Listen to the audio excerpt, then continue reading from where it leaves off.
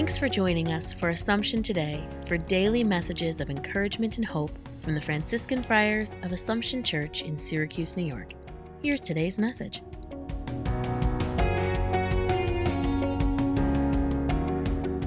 May the 4th. The apostles and first disciples of Jesus faced much opposition. They were a minority as Jewish people, and now even more so of a minority as the followers of Jesus' message. In many ways, we still find ourselves in a minority status in our world.